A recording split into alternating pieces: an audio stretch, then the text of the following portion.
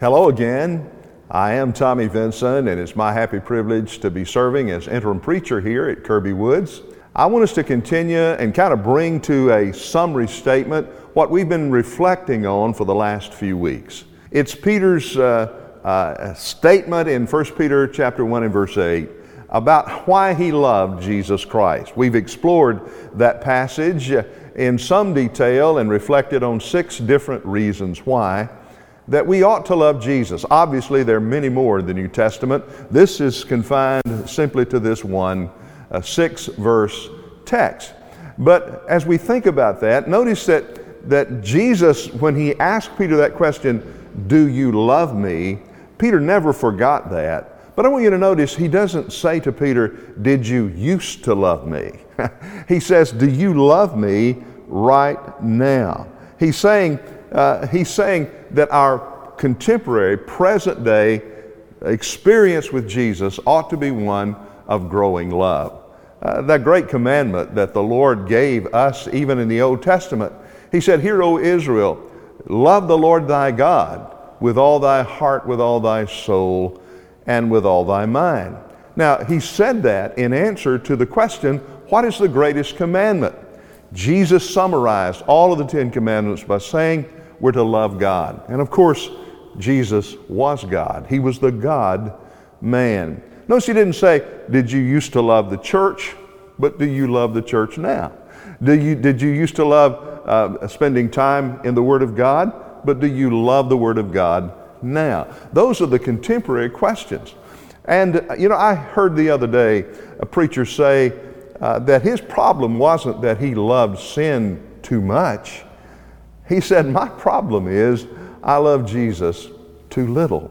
And I think if we learn to love Jesus more, then the other issues of our sanctification will begin to fall in place. I think when we love Him, several things will be true about us. Number one, we will want to be with Him. You like to be with the people you love. And then number two, we want to please them. Jesus said to Peter, "Peter, if you love me, feed my sheep." In other words, if you love me, do something that blesses me. And the third thing is we want others to know the one we love the most. And so I think that's all true and wrapped up in this whole notion of loving Jesus Christ.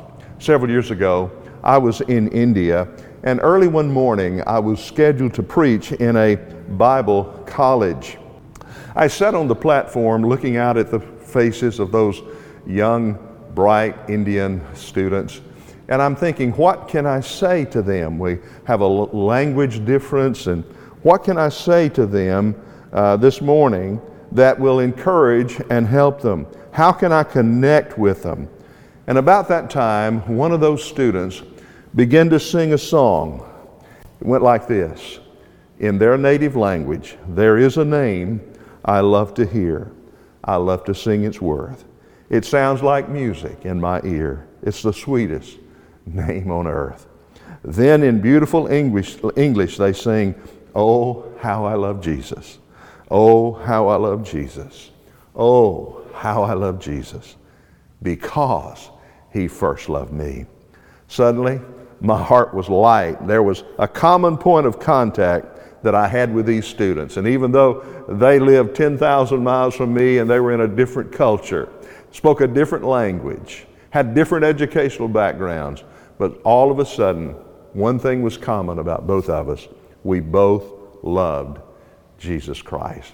I believe that's the key in Christian living. That's the key in church unity.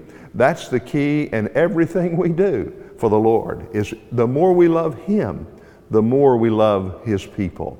I tell young couples when they come to me for premarital counseling, I draw a triangle and I put each one of their names that are going to be married at each corner of the triangle.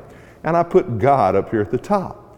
And I tell them, the way that we close this gap and we gain intimacy in our marriage is this way. We both move toward God. And as we move toward God, guess what? We're moving closer to one another. So the key to intimacy is loving Jesus Christ. My friend, I hope you love Him. God bless you.